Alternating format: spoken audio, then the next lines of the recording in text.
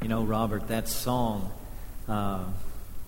reiterates the stance I've mentioned in my own life, that I'm indestructible until God is through with me. And I feel that about my father, who went to heaven in December, that he was indestructible till God was ready for him. And as your faith is, so be it unto you, the Scripture says. So we want to stand in the power of Christ alone and know that nothing can pluck us from His hand. And the song uses that text from John chapter 10 that we often talk about with the security of the believer, that is our eternal security, to also talk about our security in every way, including in this life. What I want to do for the next several weeks is unique, okay? And I'm going to do it from the New Testament, from the Gospels. I'm going to visit 7 passages in the Gospels that show Jesus in a social setting where He is interacting with people in His day, people outside His discipleship group. And what I want to do is put a magnifying glass on those interactions and look at them and ask some questions about how we behave in the world. If we were to follow Jesus in our style of presence in the world, what would that look like? What would that style be? How would we interact with people? So for the next 7 weeks, that's where I'll be. I'll be talking about social networking, join the good news conversation. And with the help of the worship team, I'm using metaphors from the electronic media to sort of help us think about how Jesus interacted with people. I'm going to follow that up with a different kind of series during the Lenten season. I want to talk to you about the politics of the Passion as a follow-up to social networking. And we're going to look at the governor, the king, the high priest, the soldiers, the people who were involved in the trial and execution of Jesus, and ask the question, how are they behaving in their world as political figures, many of them, and how is Jesus reacting to them? And what lessons do I learn by His reaction and interaction? Young people, more than ever before in the history of the world, you have an opportunity to be present on an international scale with unbelievers. It's likely to happen to you that you will be on a plane and end up in a place where the word of Christ and the gospel of Christ is relatively unknown. Or you will be rubbing shoulders with people in the workplace or at school who really do not know the gospel. It is very important. In fact, it is vital that we who follow Jesus follow Him in a way that communicates the gospel, not only with our words, but with our style, with our presence, with who we are among men and women of our day and time. I think there's a very distinctive and winsome way that Jesus relates to people. In fact, it's one of the reasons we just love Him. We just love Him. We read the stories and we think, what a wonderful Savior He is. How He loves people and cares for them and sees right through them. Lord, make me more like Him. So we're going to look at Jesus in social settings, beginning with the visit to the temple when He was 12. All right? That's where we're going today. So go ahead and turn over to Luke chapter 2. We're not too far out of Luke chapter 2 with the narratives about His infancy, His birth. And now we come to the one narrative we have about the boyhood of Jesus. And it will be like Moses. Moses suddenly realizes that he's connected to the Israelites. He kills that Egyptian soldier who's trying to beat one of his fellow Israelites, and then he disappears for 20 years. And Jesus is going to appear in the temple. We'll know Him at age 12 in the temple, and then we won't know anything else again until He's 29 or 30 years old. That's where the story will pick up. But here in this event at the temple, there are some rich teachings and lessons to learn. Verse 41 of Luke chapter 2 says, every year his parents went to Jerusalem for the feast of the Passover. Now, I mentioned the Passover when we observe communion. I want you to connect it now, okay? Here we have a Passover celebration 12 to 1400 years after the Passover itself was instituted. Every year his parents went to Jerusalem for the feast of the Passover.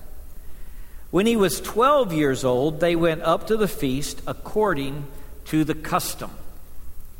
That is the prescription of the law. After the feast was over, while his parents were returning home, the boy Jesus stayed behind in Jerusalem, but they were unaware of it. Thinking he was in their company, they traveled on for a day. Then they began looking for him among their relatives and friends. When they did not find him, they went back to Jerusalem to look for him.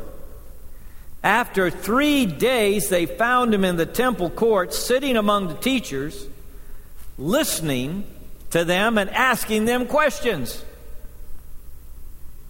Everyone who heard him was amazed at his understanding and his answers. When his parents saw him, they were astonished. His mother said to him, "Son, why have you treated us like this? Your father and I have been anxiously searching for you." "Why were you searching for me?" he asked. "Didn't you know I had to be in my father's house?" But they did not understand what he was saying to them. Then he went down to Nazareth with them and was obedient to them. But his mother treasured all these things in her heart. And Jesus grew in wisdom and stature and in favor with God and men. A story about a family that experiences turmoil in a holiday. How unusual. Do you have any turmoil in your holiday? Your holidays ever end up with unusual things happening? They experience turmoil in a holiday, and they discover things about their 12-year-old son that astonish them. And he says things to them that they do not understand. Did your 12-year-old ever say anything to you you did not understand? What? Isn't it interesting? Are you intrigued by it? Does it have a hook for you? You read through this and you're thinking, wait a minute. Let me go back through that again. What happens here? He stays behind? Say, first thing I see here, go to the festival. They go to the festival. They go every year. It is a religious festival, or it has religious roots, okay? But 1,400 years after it was instituted, things have changed a little. There's a temple now instead of a tabernacle. We can't really appreciate how much of a cultural event it is for Jesus and his family to go to Jerusalem for the Passover. We think of it in idealized terms, that this is all just devout people who love God showing up for the festival. This is actually everybody in Israel showing up for the festival, whether they really believe or don't, whether they're secular or doubters, whoever they are, they show up for the festival. Everybody goes to Jerusalem. And some of them got angles on this. Later on, it's going to show up. The angriest you will ever see this 12-year-old boy is when he turns 33 and he goes to the festival. Nothing made him so mad. They went to the festival every year, despite the fact that there were people taking economic advantage of the pilgrims, trying to make a buck for themselves in the temple, bringing animals into the outer court where they wailed and mooed and made it hard for pilgrims to pray. He went to the festival. Every festival is like this, you know. Every cultural event. And Christians have, all these 2,000 years, been somewhere on the continuum between don't go to the festival and go to the festival and do everything everybody else does. Some of them been way over here. Some of them been way over here. And you're somewhere on this scale. Now, you may think you dropped into this scale right at where God wants you.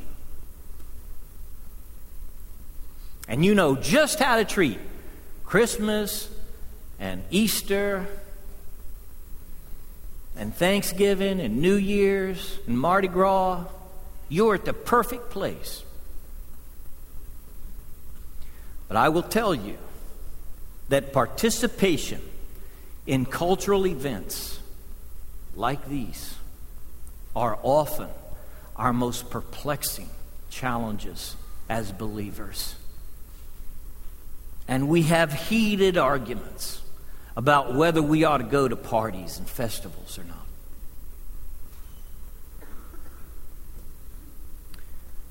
And they could have argued about this one. But they made a practice of going to the festival. Not only here, but it turns out in studying the life of Jesus that he shows up at wedding receptions and parties that tax collectors throw at their houses. He shows up in so many places that the people who are stricter with their religious laws say, "What is he doing here? Doesn't he know what's going on? Doesn't he know these people he's rubbing shoulders with? What's he think he's doing?" And there are people who have different views of these parties and the folks he's rubbing shoulders with. But I'm pointing out to you something about the style of Jesus, not just with his family when he was 12, but throughout his ministry. Jesus shows up at these cultural events. I want to suggest to you that if you follow the pattern of Jesus in his boyhood as well as in his ministry, you're not going to live in a monastery somewhere. You're going to be part of your world.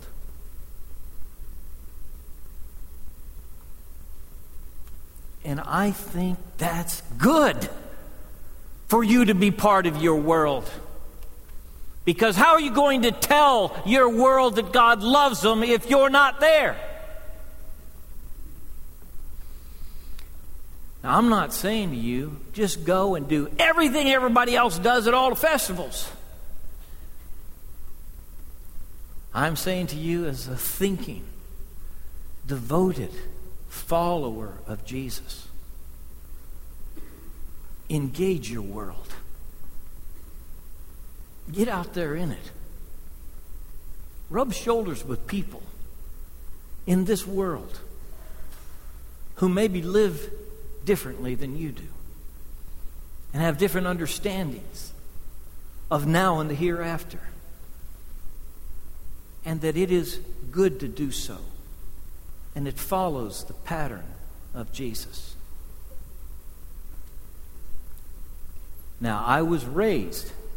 Okay, you're looking at a guy that came up in a house where we did not play cards, we did not go to movies, we did not dance, and the do nots had a long list, all right? I grew up in an anti-cultural family. where we really set ourselves against the culture, and it was good for me. And I think there are ways in which we must set ourselves against the culture. But we do so as we engage it, as we are part of it. And my own style and sense of being in the world has broadened as I've grown closer to the Savior and known more about Him. I'm more comfortable in the setting where there are people different from me than I used to be when I was a boy. And I think that's good.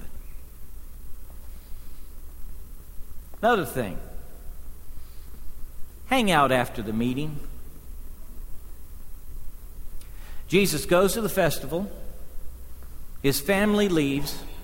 He stays behind. This is why carpenters are always behind schedule.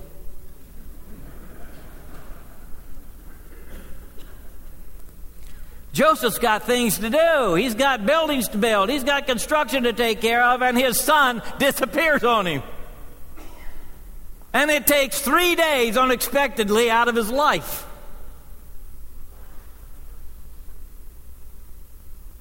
He's got to go find Jesus. Where is that boy? Jesus hung out after the meeting. This is a suggestion for you, all right? You can show up in the formal setting and leave and not get to know anybody there. But if you hang out a little bit after the meeting, people get real. When the program's over and you go and start talking, introducing yourself, finding out who they are, people get real. They start telling you about what's on their heart. You start getting to know them. And Jesus is comfortable in this setting. I know that not all of us have the gregarious, outgoing personality of this boy, age 12. I know we're not all built that way emotionally and in our approaches and how we build relationships, but just observing Jesus, he is comfortable in this setting of dialogue, discussion, the give and take, asking the questions, giving them answers, asking more questions. He's okay with that. I think he is perfectly comfortable, the Lord Jesus, in the after-meeting setting where Nicodemus shows up and says, "Hey, talk to me." He's glad to. So I suggest to you that you engage your world, okay? That you get out there in it and find who lives in it. And that once you get out there in your world, meet people. And I'd suggest that you sit down with the teachers. I think that'd be okay too. Jesus does. He's Son of God. He's Son of Man. And he's sitting down with the teachers and interacting with them.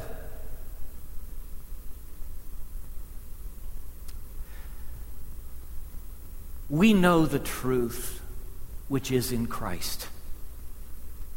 Jesus knows the truth about God and the world better than anybody who tried to teach him that day. He had the fundamentals down. But there is a humility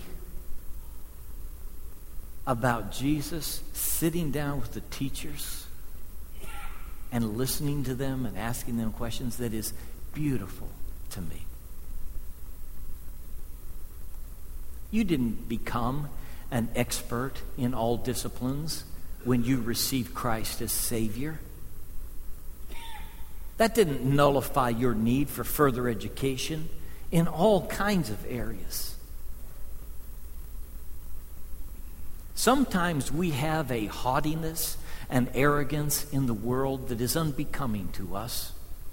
And we suppose that we must know the answer to every question and be dogmatic about it. And if we don't know all the answers, then we're fumbling around in the world. That's not the style of Jesus. I never pick up on arrogance in Jesus when I read how he interacts with people. You say, well, maybe these are just really good teachers. I think these are the same guys that he will have 7 woes for later on. Them and their students, the ones who follow up after them. No, these are the guys that he really gets upset about later on. These are the teachers. They're from the schools of Hillel and Gamaliel. They're working out their theology and their philosophy. And just as with the Passover, Jesus will later come in and clean out that temple, with these teachers with whom he sits now, he will later say, woe to you. You're whitewashed sepulchres, full of dead men's bones. You load up people with so much religious duty, and you yourself won't touch it with one finger. He says, you who put the law and its locks and its cuffs and its chains on other people, but you yourselves don't even keep it. And yet he's sitting there, listening to the teachers say, let's have a positive attitude toward education and learning. This is the educational setting of the first century. This is how the teachers taught and how the students learned. They did it in the question and answer dialogue. Jesus is humbling himself. He's condescending to be a part of the classroom. He's sitting down in his desk. And he's listening and asking questions. Brothers and sisters, followers of Jesus, we don't need to be intimidated by people who know more than us about other things and disciplines and all kinds of things. Don't be intimidated by them. You have a testimony. It's your own personal story of how God saved you and changed you and brought you new life in Christ. And your testimony belongs to you, and it is unassailable. People may believe it and they may not when you tell them that Jesus changed your life and saved you and forgave your sin. But it is your testimony. It belongs to you. And no matter who the teacher is or the professor or how much he knows, your testimony is powerful as he hears it. And for you to tell others what you yourself have seen and heard is a legitimate exercise in human dialogue. It is politically correct for us to tell what we have seen and heard, even if the culture says it's not, all right? Freedom of speech and freedom of religion guarantees that you can go with all the passion in your heart into the marketplace and share what God has done for you. And you don't need to clip its wings. But as you do so, you let the other speak as well. You dialogue in the marketplace with one another, believing that the truth which is in Christ will prevail in the marketplace of ideas. And because it is the truth, it is more powerful than any other spoken word. Still to this day, 2,000 years after he walked the planet, to utter the name of Jesus is to change entirely the dynamics of a conversation. You know this, don't you? When you are in the social setting and you are dialoguing with people, listening and asking questions, and you speak the name of Jesus, there is a power that is injected into that conversation that is palpable. In fact, so often we hesitate to speak the name of Jesus because we know the conversation will collapse into our lap. And people will say, at least to themselves, well, where's he going with that? What just happened? Because there is such power in the name of Jesus. You know, it was the controversy right after Jesus rose from the dead and the disciples were preaching in Jerusalem. They said, by what name have you done this, that this man born blind now sees? That this lame man now walks?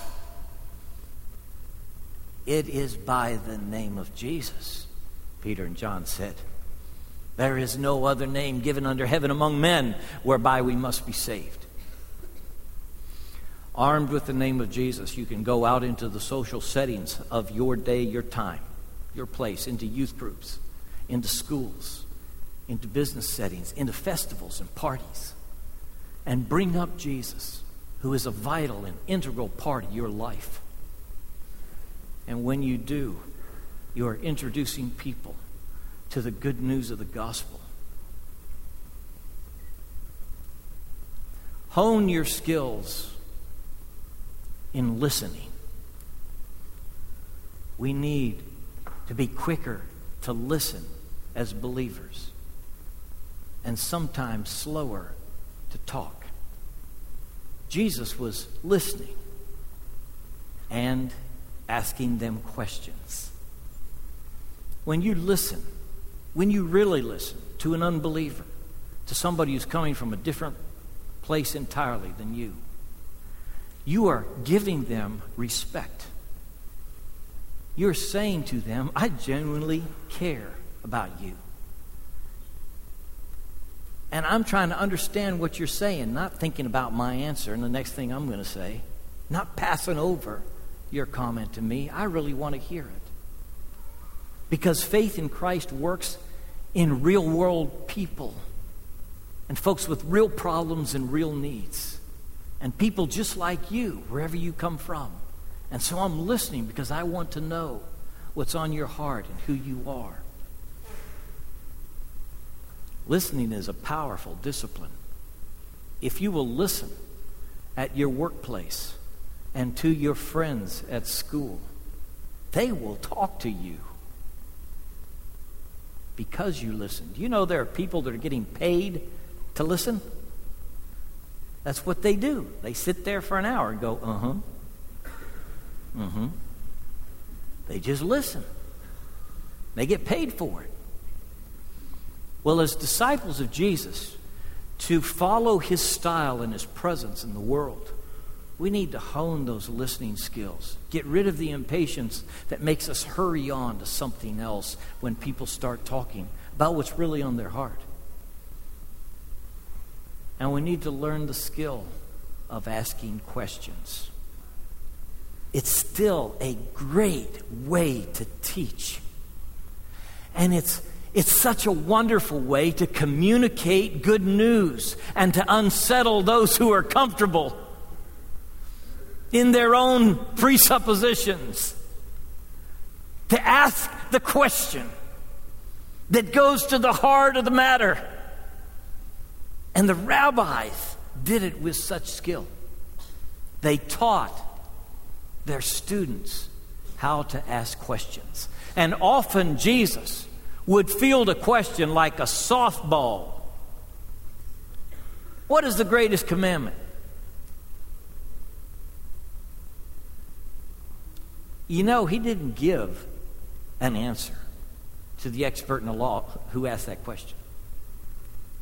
He asked him a question back.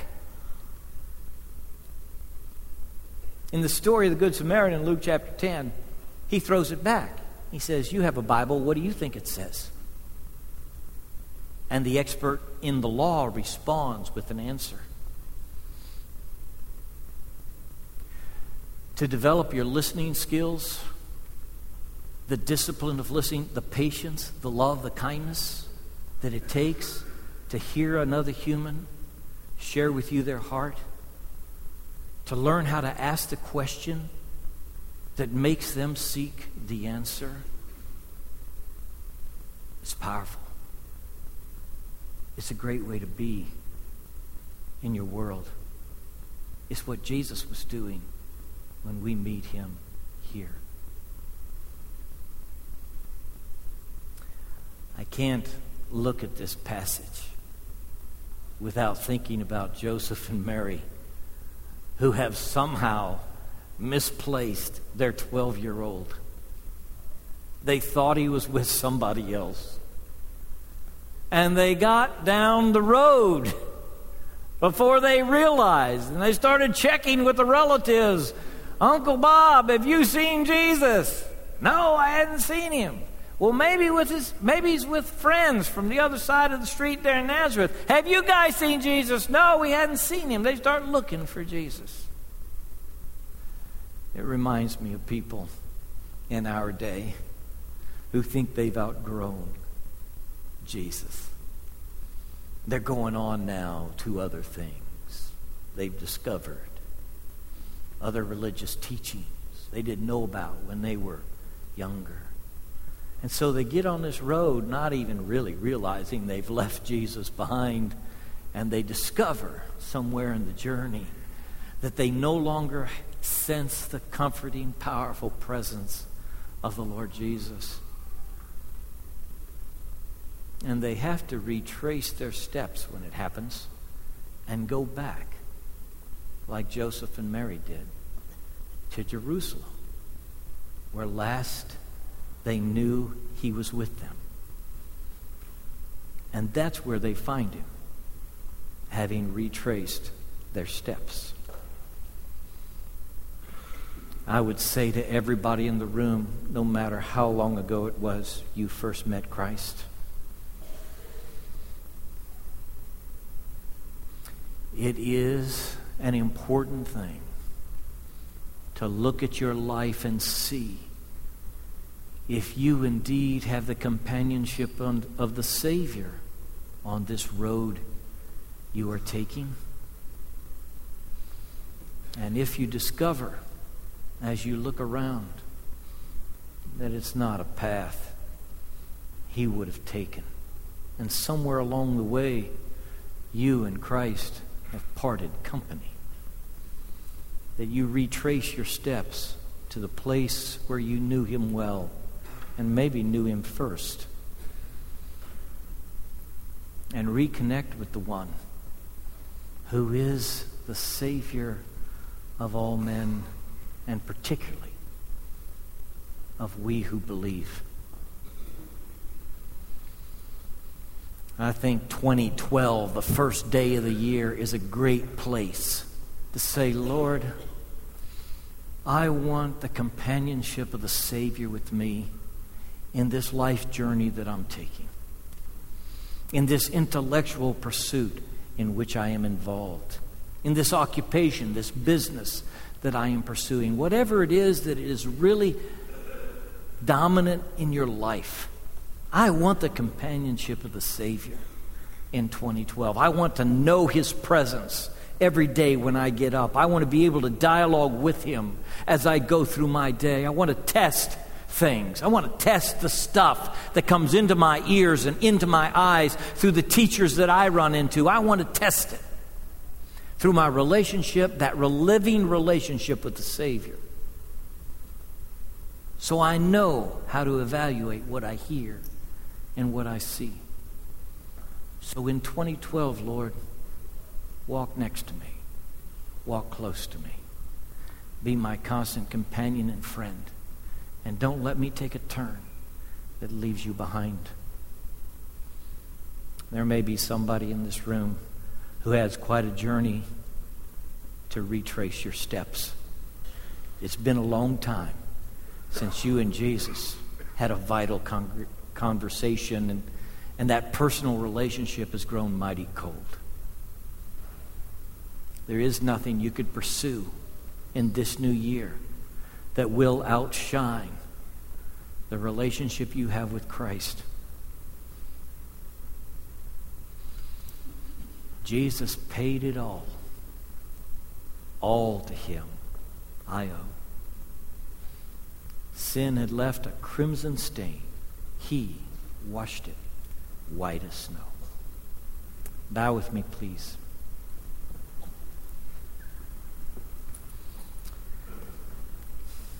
If you've never trusted Christ as Savior, this would be a wonderful day, this first day of the new year, in which to say, Lord, I know that I'm a sinner. I confess my sin and I ask for your forgiveness. I open my heart to you. I want you in my life and I give my life to you. What a great way to start this new year. Maybe for you, it's a renewal of the covenant with Christ. It's presenting your body again as a living sacrifice to the God who made you and who loves you, and the Christ who died for you. This is your worship experience in this first day of the new year. In fact, probably an appropriate worship experience for everybody in this room. Today, Lord, I'm yours. Body, soul, and spirit. Every relationship, every possession, every part of me. You are Lord. God, let it be so in this family of faith, among each individual believer, and in my heart too, that you reign supreme. Lord, we commit unto you ourselves, our ministry, our work, our church, our life together, and ask that you might use us for your glory in this new year, that we might not only be present in the assembly during public worship, to offer our own prayers and hear your word and sing the praises, but we might be present in your world, representing you to a world that needs you. God, let it be so in this new year. In Jesus' name we pray. Amen.